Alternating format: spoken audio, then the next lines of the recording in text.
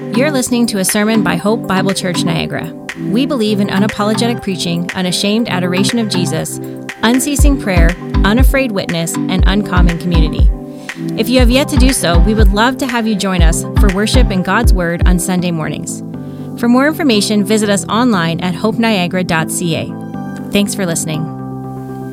Amen. We'll go ahead and have a seat this morning. So good to be with you, Hope Niagara, today in a scheduled way, okay? So not just like filling in with a couple hours notice, but to actually be scheduled to be here to preach is a very good and exciting thing.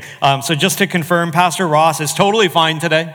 He's actually up in Peterborough with his family right now, up there visiting some family right now, and so this was planned this time around. So I just want to invite you this morning, open up your Bible to Psalm 16. Psalm 16, we're going to take a step back from our series in Philippians this morning, and we're going to look at one psalm in particular, Psalm 16, that really is, maybe it's not great to pick favorite psalms or favorite passages, but Psalm 16 is one of my favorites because I just believe that it is loaded. It is just loaded with so many little nuggets that just help us to hope in the Lord and encourage us in hope. So Psalm 16, Psalms is easy to find. It's right in the middle of your Bible. If you don't have a Bible with you today, I would encourage you just look for one in one of the pews that's near you. And the reason that I would want you to open it up is because what we're going to do is we are just going to walk through this psalm one or two verses at a time. Instead of reading the entire psalm right now, what I'd like to do is just read a verse and then draw something out from it for us and help you just to focus on that. And I would encourage you, if you have a pen with you and you want to write these points down today, I would encourage you to do that. And the only reason that I warn you about that is because there's 8 of them. Okay, there's 8 of them. Normally we're used to sermons that are like 2 or 3 points. Well, there's 8 this morning. So we're going to go through them fairly fast. And the reason it would be great to write them down or to go back online after is so that you could actually look at these later on, pray through them, digest them, and be encouraged in your own heart. The message this morning is out of Psalm 16 is called this: how the Lord leads his people in hope. How the Lord leads his people in hope. And so before we dig into this psalm, I want to ask you a couple of questions. I want to ask you this question first of all. Where do you go when you are brought low in life? What do you do when you're discouraged? Where do you turn when you're confronted with your own weakness, your own failure, your own insufficiency? Where do you go to find hope? Or where do you go to find encouragement? I know that we would all answer, any of us who have grown up in church, any of us who would profess to be Christians, would all answer, I go to the Lord. But if we're really honest, is that where we really turn immediately? Is that where we turn quickly?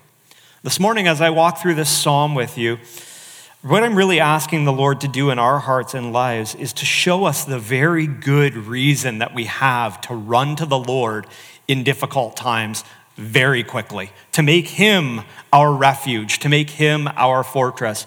In fact, that's right where this psalm starts. In verse 1, we see that David, the psalmist, writes these words. Verse 1, he says, "Preserve me, O God, for in you I take refuge. Preserve me, O God, for in you I take refuge."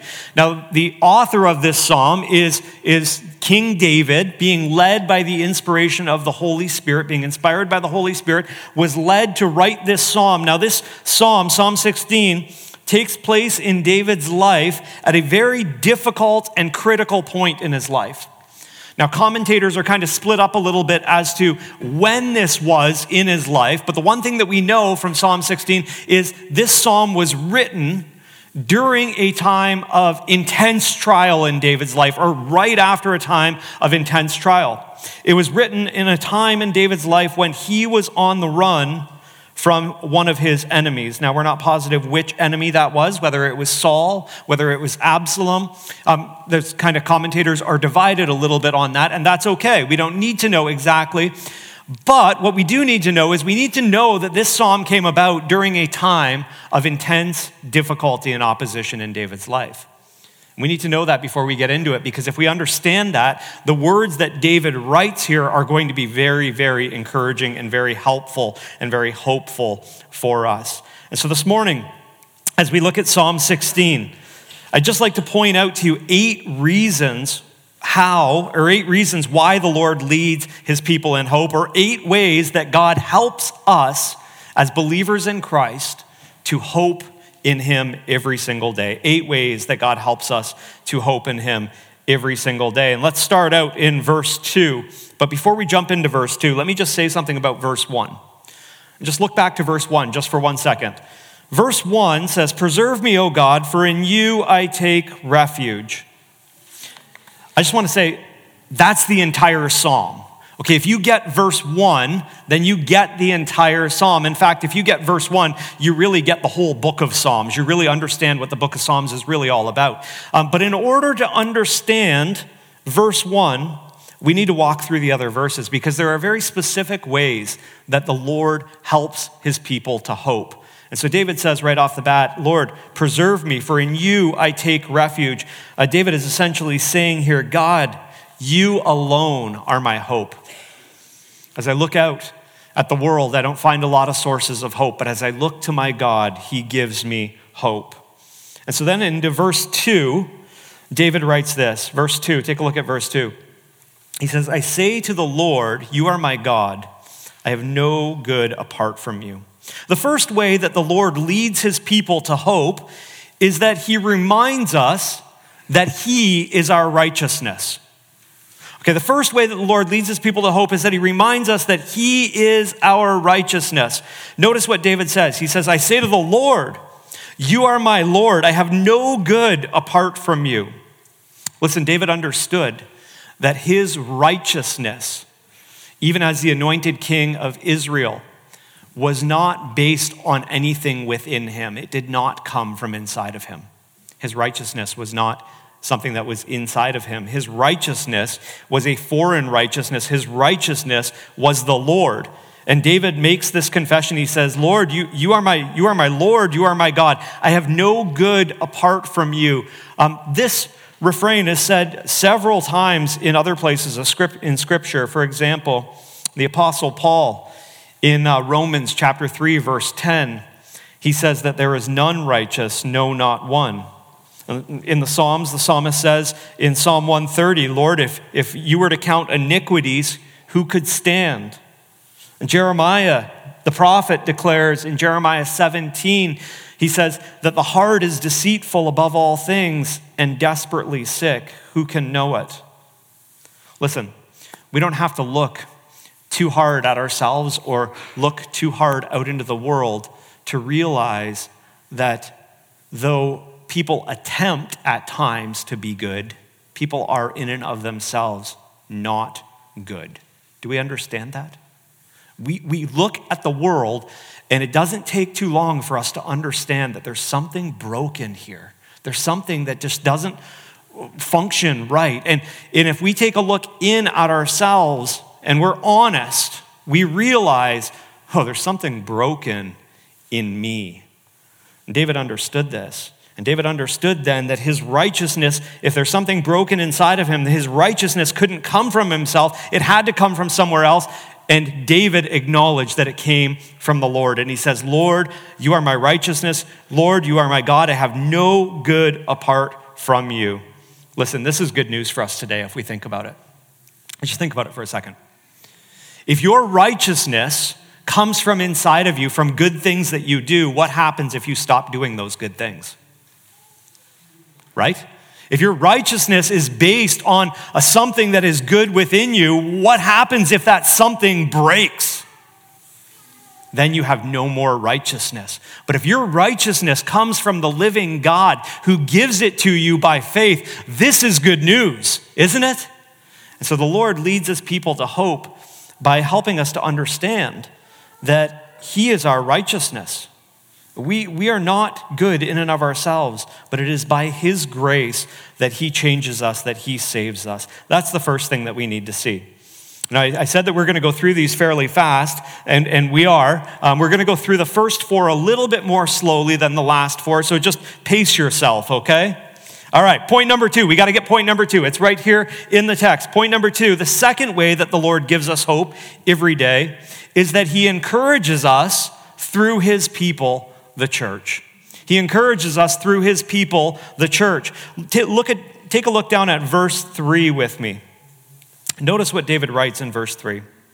He says, "As for the saints in the land, they are the excellent ones, in whom is all my delight." That's a great verse. That's a verse that helps us to understand the importance of Christian community, of like-minded believers, of people that trust the Lord and walk with the Lord.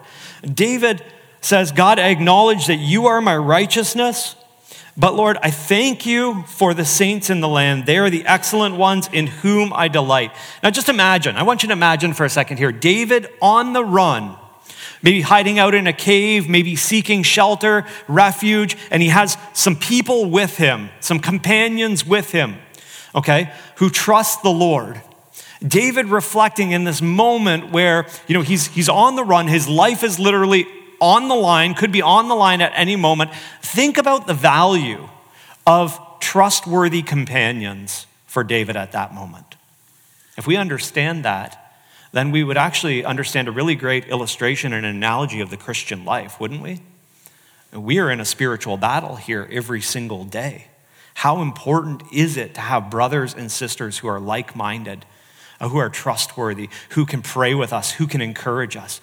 I think as David writes these words right here, I think David's actually thinking about different relationships with people that have meant so much to him, that have encouraged him, that have helped him so deeply. The one relationship that comes to mind, and maybe he didn't have this in mind when he wrote this, but the one that comes to mind for me is his relationship with Jonathan. David's relationship with Jonathan. You remember, Jonathan was whose son? He was whose son? Saul's son. Okay, Saul's son. Good. You guys are getting the answers better than the first service did, so good work, okay? So Jonathan was Saul's son, and Saul was the king before David was king, and Saul kind of loved David at certain points, but then Saul really hated David at certain points, and Saul tried to kill David on several occasions. And on one of those occasions where David had to flee from Saul, Jonathan, who was a very, very close friend to David, came out and actually ministered to David. He actually helped David to escape, to flee, but not only did he help him to escape and flee, the text says that Jonathan strengthened David's hand in God. Isn't that awesome? He strengthened David's hand in God. What does that mean? I think he came to David and he encouraged David. I think he encouraged him in the Lord. And I think he encouraged him and said, you know what? God's going to take care of you. You are the anointed one of Israel. God is going to put you on the throne. And so I'm going to pray with you. You're going to flee, but God is going to protect you. What a friend. Isn't that awesome? How many of us would want to have a friend like that? Okay. Two of us. Good. Okay. Two. Great. The rest of us should want a friend like that. Okay. No, yes, there were more than just two. I understand. I know. I'm just messing with you. All right. But we should all want a friend like Jonathan. In fact, we should all want to be a friend like Jonathan to somebody else. So just think about the importance of Christian community in your walk with the Lord. Think about maybe your small group, maybe your men's ministry group, your women's ministry group, your recovery group, or think about other strong Christian relationships that you have in the church or just with friends that are outside of this particular church, and think about how other believers have encouraged your heart in the Lord before. Praise God for that. That is one of the primary ways that God encourages us in hope is through other believers. He encourages us through his people, the church. As for the saints in the land, they are the excellent ones, in whom is all my delight. When you find yourself in a difficult season, like David did, I think that's when you really learn to delight in God's people and the goodness of fellowship with other like-minded believers. David was rejoicing in the Lord at this point that God had put such people in his life. Brothers, sisters, we need to rejoice in the Lord for those relationships in our lives that encourage us, that spur us on, that challenge us, that point us to Jesus Christ. Well, that's the second thing. The third thing we find right down in verse 4. Verse 4 says this: "The sorrows of those who run after another god shall multiply, Their drink offerings of blood I will not pour out or take their name on my lips. Well, what do we take away from this verse? Well, there's a lot going on in this verse. I'm going to try to unpack it for you here in just a second. But the first thing that I think we need to take away is point number 3, is that the Lord, he encourages his people by training us in righteousness. By training us in righteousness. He trains me to love what is right. God trains me to love what is right. Have you ever noticed God doing that in your life before? Training you to love what is good and to love what is right. Parents in the room, do you ever have to do this with your kids when it comes to eating? How many kids would just eat junk food all day if they could? What do parents have to say? Hey, you got to eat your vegetables before you get your ice cream, right? Okay, you got to do this. Well, you're training them to eat well and to be healthy in that way. Well, God likewise trains his people in righteousness. He trains us to love what is right. Notice verse 4. The sorrows of those who run after another god, notice it's a small g, meaning a false god, okay, shall multiply. Well, how does that connect with God training us to love what is right? Well, God trains us to love what is right by showing us the consequences of what happens in our lives when we pursue what is evil. We could say it this way: if you pursue sin, you choose suffering. Do we understand that? There's a cause and effect relationship. If we pursue sin, we are inviting suffering and sorrow into our lives. One pastor said it this way. He said, when you choose to sin, you choose to suffer. I think that's a good way to say it. We say to our children quite often, when you choose to sin, you choose the consequences. And they'll say, no, I didn't choose that consequence. I don't like that consequence. Yeah, but when you choose the sin, the consequence comes with it, whether you like it or not. Well, that is actually how God trains his people in righteousness. He shows us that when we pursue what is evil, that it invites suffering into our life and into the lives of those around us.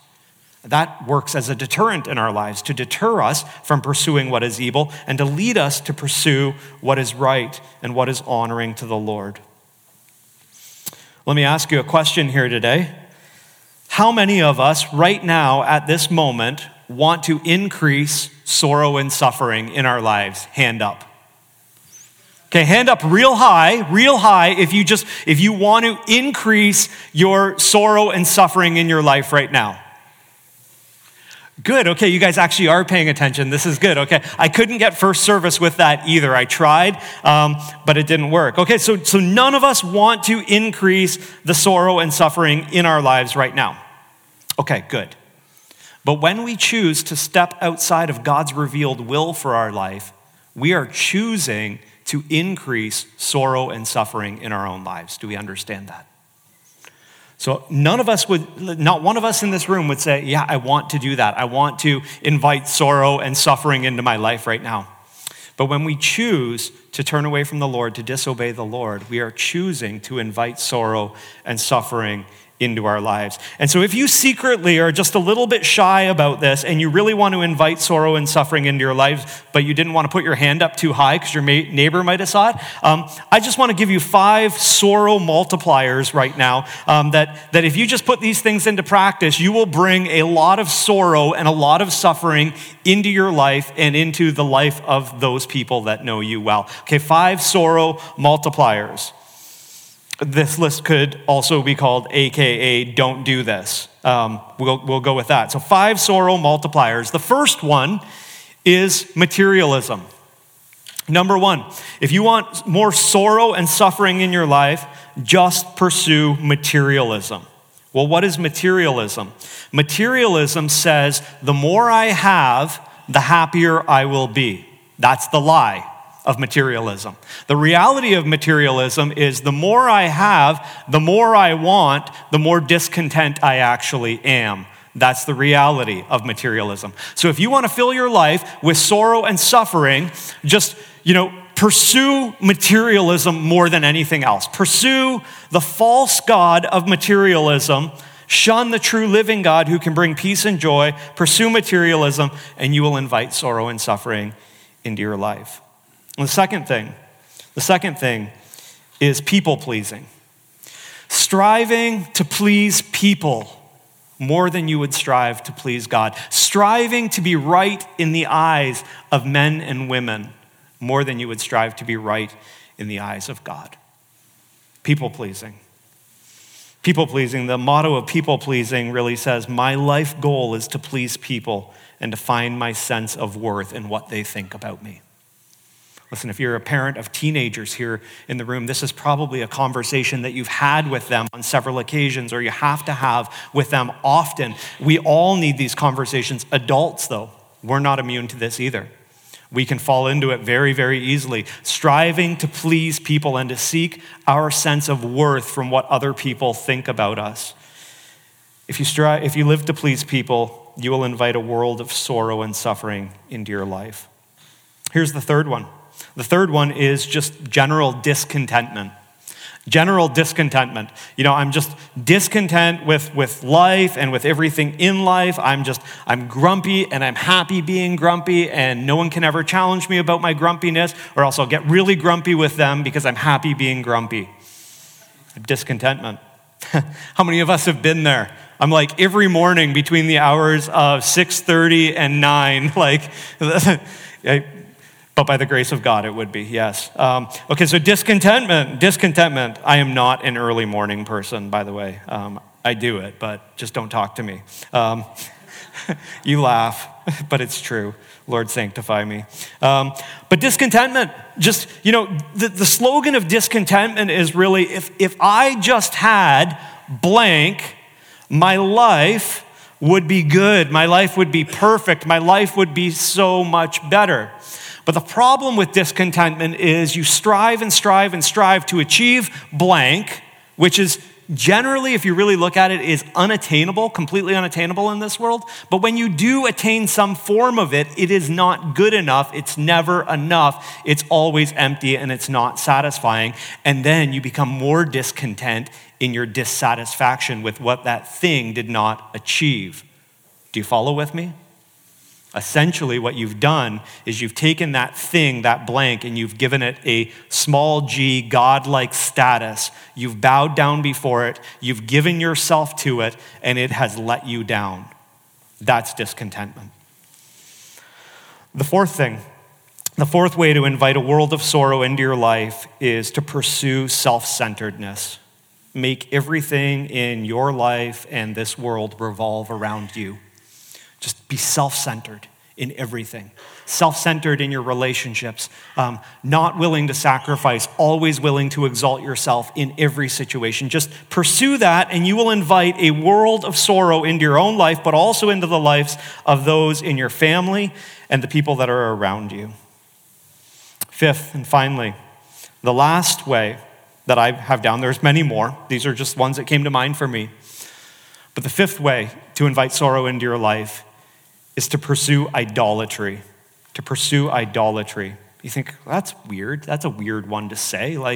We don't really have shrines with idols here and there. That's not like a big thing in our culture today, is it? I guess it is in some places, but not really here. Well, that's not what I mean. An idol is not necessarily an object always. We have idols of our hearts, don't we? Things that we exalt to a godlike status, that we, in one way or another, either through our time, our talent, our treasure, just what we spend on it, what we pursue it with, the amount of desire we put behind it, we exalt it to the place of God. And in one sense or another, we worship it. Although we wouldn't call it that, that's what's happening. Idolatry. Well, that's actually what David is hitting here in this verse when he says the words, the sorrows of those who run after another god, a false god, will be multiplied. David is going right after idolatry, exalting anything to the place of God. That will add sorrow and add suffering to your life, guaranteed. Idolatry. But let's just kind of dig down on this one a little bit. Now, we don't have time to dive into it real deep because we would just run out of time. That'd be the whole message and multiple messages. But let's just think for 20 seconds right now about idolatry. Just quickly. Think about idolatry, what it means, or what an act of idolatry is, what it means to be an idolater today. Okay? What does it mean? Well, I want you to think about this. In every single act of disobedience towards the Lord, okay, every single act of disobedience towards the Lord, what are we actually saying? So when God says, do this, and I say, no, I'm not doing this, I am doing this instead, what am I actually saying in that? I am actually saying in that, God, who are you? How dare you tell me what to do? You are not God, I am God, and so I am doing this. What is that? That is idolatry. That is self-idolatry. That's what that is, okay? How often do we idolize people? How often do we idolize celebrities? How often do we idolize money? How often do we idolize an easy life? All of these sorts of things become idols of our heart that we may not physically bow down to, but we bow our heart to. They take the place of God in our heart, and they bring a world of sorrow into our life. And so how do we respond today? How do we respond to a culture around us that is just full of idolatry? How do we respond? Well, two things. First of all, we remember that the Word of God says that the sorrows of those who run after another God will be multiplied. So our culture, pursuing idolatry just rampantly today, their sorrows will be multiplied. We remember that. We remember that if we go in that direction with our culture today and we join in their idolatries, our sorrows, my sorrows would be multiplied. Then, secondly, we reject their idolatries. We reject their idolatries. That's what David says right here. Notice he says, first of all, the sorrows of those who run after another God shall multiply. Then he says, their drink offerings of blood I will not pour out, or take their name on my lips. In other words, David says, hey, listen, this is the way that the culture is going. I want no part of it. I'm not doing that. I'm not going that way. I'm not going to be associated with that. I'm not going to join in their festivities. Okay, the offering of blood I will not pour out. That was a idolatrous cultural practice in David's day. David says, nope, I don't want anything to do with that. And he says, I'm not even going to take the name of their false gods on my lips. I am going to completely separate myself from this. That's how we respond. We respond by remembering that the sorrows of those who run after another God will be multiplied, and then we reject their idolatries and we stand firm in the truth of the living God. That's how we respond. Brothers, sisters, the solution today to escaping idolatry is ultimately found in this very simple, but at times very, very challenging truth. We reject idolatry by embracing the living God. We reject idolatry by radically embracing the living God in everything. You say, well, hold on a second. You want me to radically embrace this God that you're telling me about in everything? How do I know I can trust him? How do I know that? Well, that's a really great question. Great question. In fact, that's the next question that David seeks to answer in this text for us, is how do we know that we can actually trust him? Let's take a look down at verse 5. Take a look at verse 5. He says, the Lord is my chosen portion and my cup. So David says, I reject the idolatries around me. I'm not going to go there. But he says, the Lord is my chosen portion and my cup. You hold my lot, and the lines have fallen for me in pleasant places. Indeed, I have a beautiful inheritance. Listen, there's a lot that we need to take away from this verse. But the first thing that we need to take away, I think the most important thing, is that we need to understand that it is God's sovereign care in our lives that leads us to trust him. It's knowing that God is sovereign, that God is in control, that he is who he says he is, that he is completely trustworthy because he has proven himself over and over again. That leads us to trust him. So point 4, his sovereign care teaches me to trust him. God's sovereign care teaches me what it means to trust him. God's sovereign care in my life helps me to trust him because he's trustworthy. You say, well, I'm not sure that God is sovereign over all things when I look out at the world today. Well, I wish we had time to unpack that a little bit more, but I want to ask you just a really, really simple question in relation to that. I'm totally sure God is sovereign when I look out at the world today. okay? Totally sure he's sovereign. Because somehow, through all of this mess, he is working out his plan and his kingdom in a way that would blow all of our minds. I'm totally sure. But I want to ask you one question. Does it give you more confidence and more hope to question whether God is sovereign? What would you rather live in? Would you rather live in a world where God is sovereign or God is not sovereign? Just think about it for a second. I'd rather live in a world where God is sovereign, okay? Because a world where God is not sovereign, that he is not over all things, is absolutely terrifying. Why is it terrifying? Because you have no assurance of anything at that point. How can you trust that he's going to come through on his promises if he's not actually sovereign, if he's not in control, if he's not behind the scenes working all things out for the good of his people in Christ Jesus? And so I just step back from that and I say, try to imagine a world where God is not sovereign. That's a terrifying reality. That's why the scripture encourages us over and over again to put our complete trust in the Lord. He is absolutely trustworthy in everything.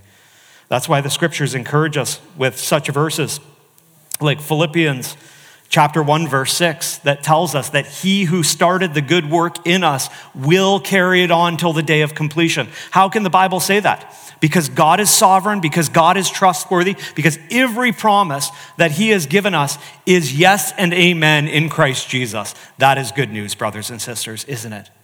That's a great reason to hope in the Lord, because he is over all things, because he is working in the midst of things. Even right now, as we look out at the world and we see chaos, God is working something that our minds can't fully comprehend, that will ultimately lead to his glory and his exaltation. Praise God. And so his sovereign care teaches me to trust. That's the first thing we need to see in this verse. The other thing that we need to see is that God is gracious to us even when it may not appear so. God is gracious to us even when it may not appear so. In verse 6, there's a metaphor about being content in the Lord. Okay, verse 6, let's just look back to it again quickly. Verse 6, the lines have fallen for me in pleasant places. Indeed, I have a beautiful inheritance. There's a metaphor here that is applied to the people of Israel. When the people of Israel came in and occupied the promised land, God essentially divided up the land according to tribe, according to clan, and according to family. Now, I would imagine that there were people in that day that looked over at their neighbor's property and thought, oh man, he got a great deal. I got a terrible deal. Like, he got the corner lot, and I got this skinny little lot that's just sandwiched in between these two giant skyscrapers. They didn't have those in that day, but anyway.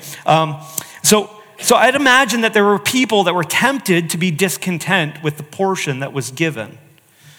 And David encourages the people of Israel by pointing them back to when God brought them into the land for how they were supposed to respond. That the lines, the boundary lines, the allotment lines have fallen in pleasant places. Indeed, I have a beautiful inheritance. And so he takes that metaphor, that illustration, and then he applies it to our lives. So as we look at our lives, maybe we're like the people of Israel who are tempted to look at somebody else's boundary lines, somebody else's life, and be like, oh, they've got it way better than me. God just gave them so much more than me. God was so much more gracious to them. And the point here is that we should look at our own life and we should cultivate thankfulness in our own life. Lord, thank you for your mercy and your kindness towards me. There are hard things, God, in my life. But even in the middle of those, you're working. You're redeeming, you're strengthening me, you're growing me in Jesus Christ, and I am thankful. I'm very thankful for that. Brothers, sisters, I've had situations in my life that if given the choice, I wouldn't go back there and do it again.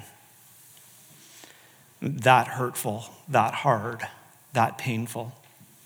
But also given the choice, I would not sacrifice what I've learned and how I've grown as a result of that, even if I had to go back and do it again. That's a weird place to be in. You're like, I wouldn't do that again if you paid me all the money in the world. But if it meant that I had to give up all of the things that I've learned in the way that God has grown me because of his grace, I would do it again. Though it'd be really hard. Listen, God trains us in righteousness in those situations. He teaches us that he is sovereign. He shows us his steadfast love and control, and he teaches us that the inheritance, the life that he has given us, is a beautiful inheritance, that he is good in the hard things, and he's good in the easy things, and he's to be praised in all seasons. That's a great illustration for our lives here. But listen, there's another illustration right here in this verse for us. I said earlier that this psalm was written when David was on the run. The psalm was written when David was on the run. He was fleeing from an enemy. His life was being threatened. He was possibly hiding in caves. He was no doubt hiding out in one way or another, but he was on the run. And during that time on the run, I just want you to kind of think and imagine what David was thinking, what David was doing while he was on the run, and how it could be possible for him to sit down with a pen, a quill, whatever it was, and write the words, "The lines have fallen for me in beautiful places," or "in pleasant places. I have a beautiful inheritance." How can he say this? Like, he's on the run. His life is being pursued. Okay, he may lose his physical life the next day. He doesn't fully know.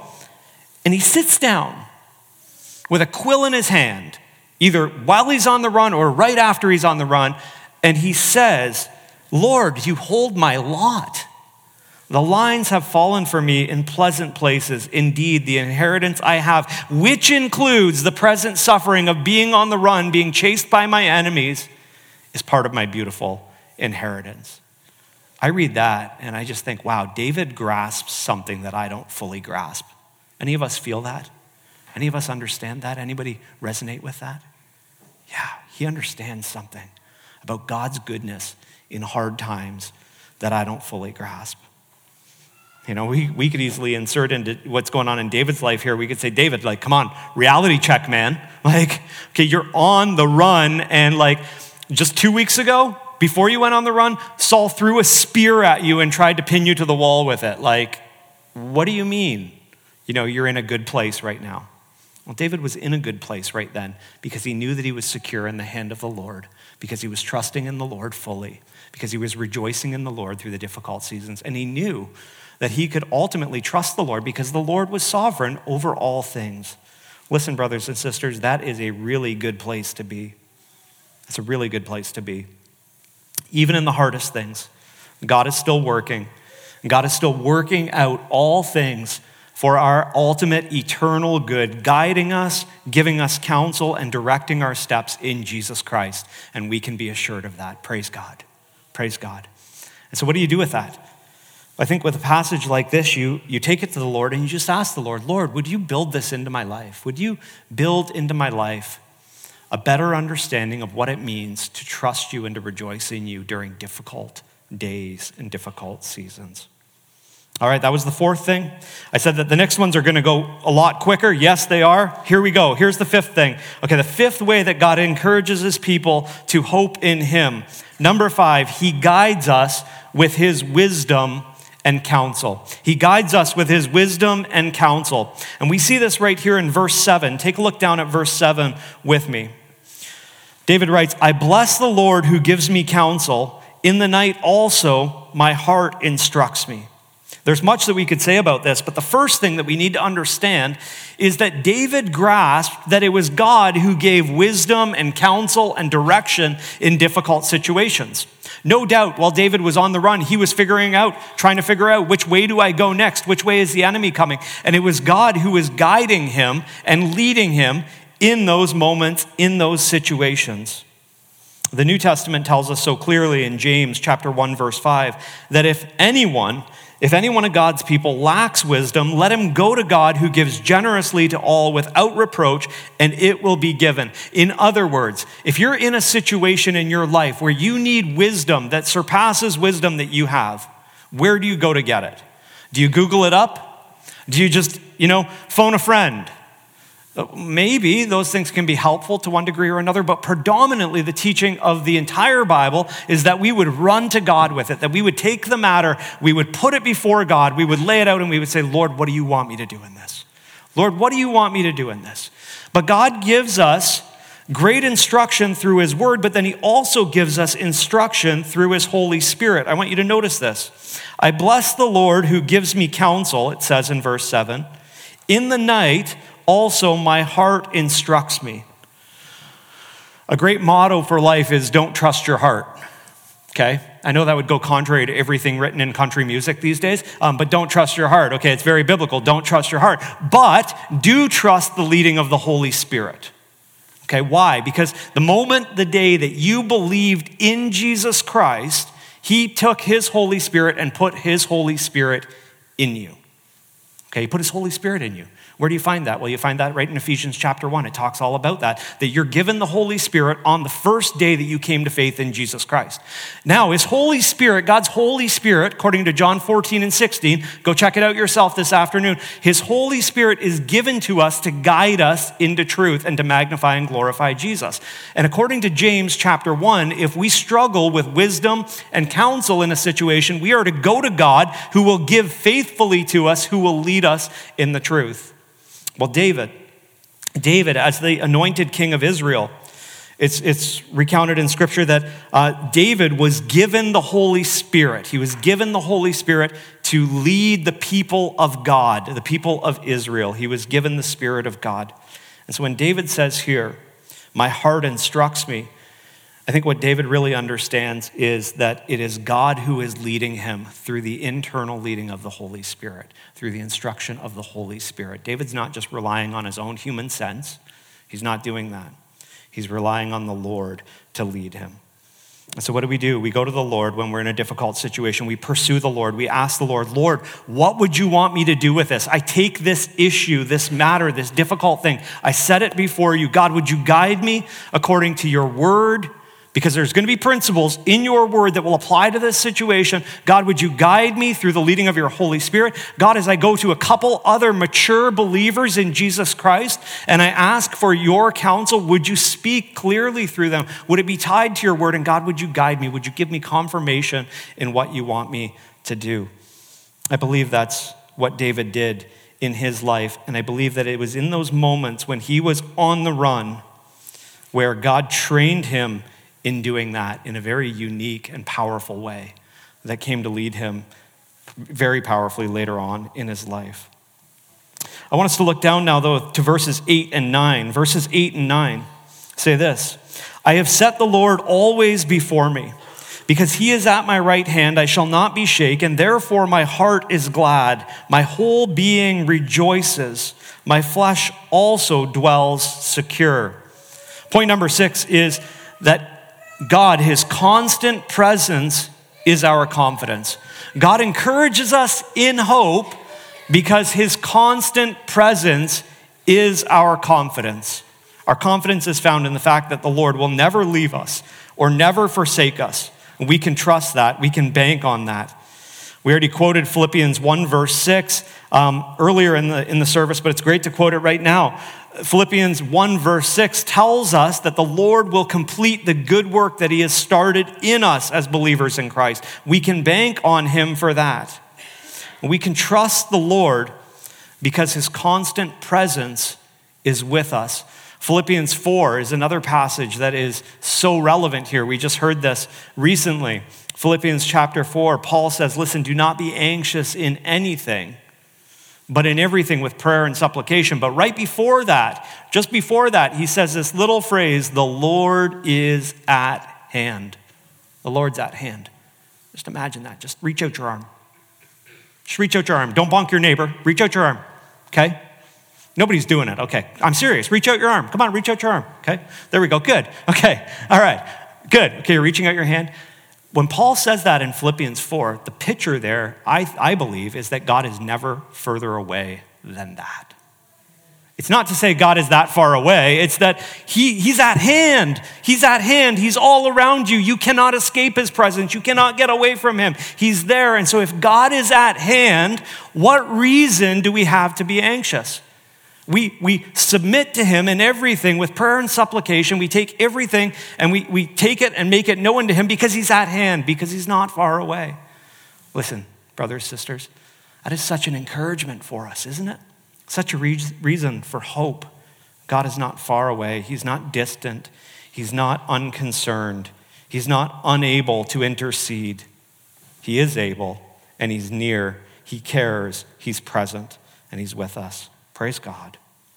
Praise God. His constant presence is my confidence. Here's the seventh thing. The seventh thing, we find it in verse 10. The seventh thing is that he guards my soul unto salvation. He guards my soul unto salvation.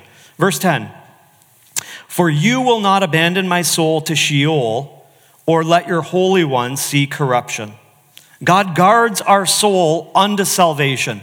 Now, the really amazing thing about this particular verse is that this verse is picked up by the New Testament authors. It's picked up by Peter and by the Apostle Paul, and it is applied to Jesus Christ. So Peter, in his sermon at Pentecost, Acts 2:27, quotes this verse and applies it specifically to Jesus Christ.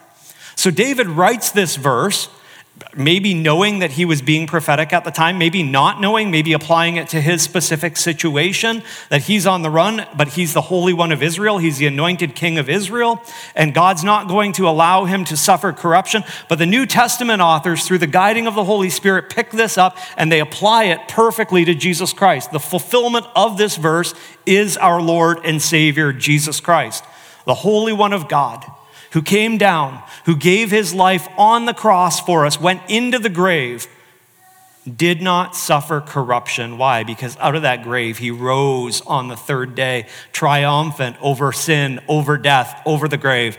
Praise God. And Peter and Paul apply this to Jesus Christ. But listen, in Scripture, we learn that Jesus Christ, his death and resurrection, his ascension into glory, that he is the first fruits of the resurrection, the first fruits of the ascension. He's the older brother, in a sense, that goes before us.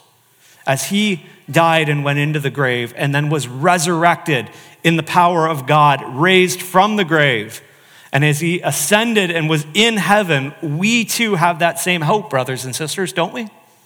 Don't we have that same hope?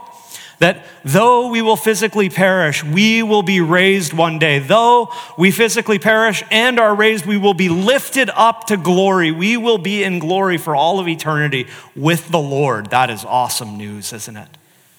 So Jesus did not suffer corruption. He died, but he was raised. Likewise, us who trust in Jesus Christ will not suffer ultimate corruption. We will be raised, and we will be with him in glory. Christ is our forerunner. He has gone ahead of us. He died and he rose. He is the first fruits of the resurrection. As he was raised to the newness of life, so also we will be raised. Praise God. That's good news. Okay, if that doesn't fill up your hope tank a little bit today, I don't know what will. Okay, God is sovereign. God is trustworthy. Wow, he's training me in righteousness even through the hard things. And hey, listen, at the end of it, though I may die physically, I'm going to be raised. I'm going to be with the Lord in glory for all of eternity. Oh, wait, that's the next point. We went to that one too soon. Okay, so let's go there right now. All right, point number 8. Here it is right here. We're going to see the Lord in glory. We're going to see the Lord in glory. Let me say it again. We're going to see the Lord in glory. That's awesome. That changes everything. And when we see him, the scriptures say we will be made like him. Listen, point number 8. He satisfies me with the fullness of his joy forevermore. He satisfies me with the fullness of his joy forevermore. Notice what it says in verse 11. David says, Lord, you make known to me the path of life. In your presence there is fullness of joy. At your right hand are pleasures forevermore. Listen, today, in Christ Jesus, God wants to satisfy you with the fullness of his presence and with his joy. He wants you to delight in Jesus Christ today. He doesn't want you just to kind of walk through life discontent, ho-hum, downcast all the time. He wants you to rejoice in Jesus Christ. That's what he wants. Why? Because when you rejoice and you delight in Jesus Christ, you pursue him with everything that you have. And he's glorified in you. And David understood this, that it was God who made known to us the path of life, and that in his presence there was fullness of joy and pleasures at his right hand forevermore. Listen, brothers and sisters, if you want to know true satisfaction in this life, if you want to know true joy in this life, you need to know Jesus Christ. You need to know Jesus Christ. If you don't know Jesus Christ, there are a lot of earthly pleasures that you may have in this life that last for a little season, that are kind of like the daffodils that are out right now, but you get a couple hot days and they fade. But if you know Jesus Christ, joy lasts for all of eternity. Though you walk through trials, though you walk through hard things, though the world stands against you most of the time in this life, you have an eternal seat in God's presence in glory forever and evermore. That is awesome. What would you trade for that? I wouldn't trade anything for that. I love what Romans chapter 8, verse 32 says. It's such a great verse. It talks about God who, he allowed his son to suffer for us, and he says, if God would give up his own son Christ, how will he not also give us all things with him in glory forevermore? Bad paraphrase. Look it up yourself today. Romans 8:32. That's it. So God leads his people in hope by giving us perspective that we're going to spend eternity with him because of Jesus Christ. And so today, if you don't know Jesus Christ as your Lord and Savior, today's the day. Trust him today for the first time. He's absolutely trustworthy. What does it mean to do that? It just simply means admit the fact that there's nothing good in you. Okay, that's where we started.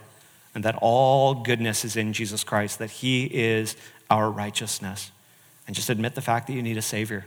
Invite him to save you from your sin. And then rejoice in him. If you have believed in Jesus Christ, and if you're walking with Jesus Christ right now, today's a great day to rejoice in Jesus Christ, isn't it? Praise God for the hope that he gives us. Let's praise him. Let's pray together. Lord, we thank you so much for your abundant goodness to us in your Son, Jesus.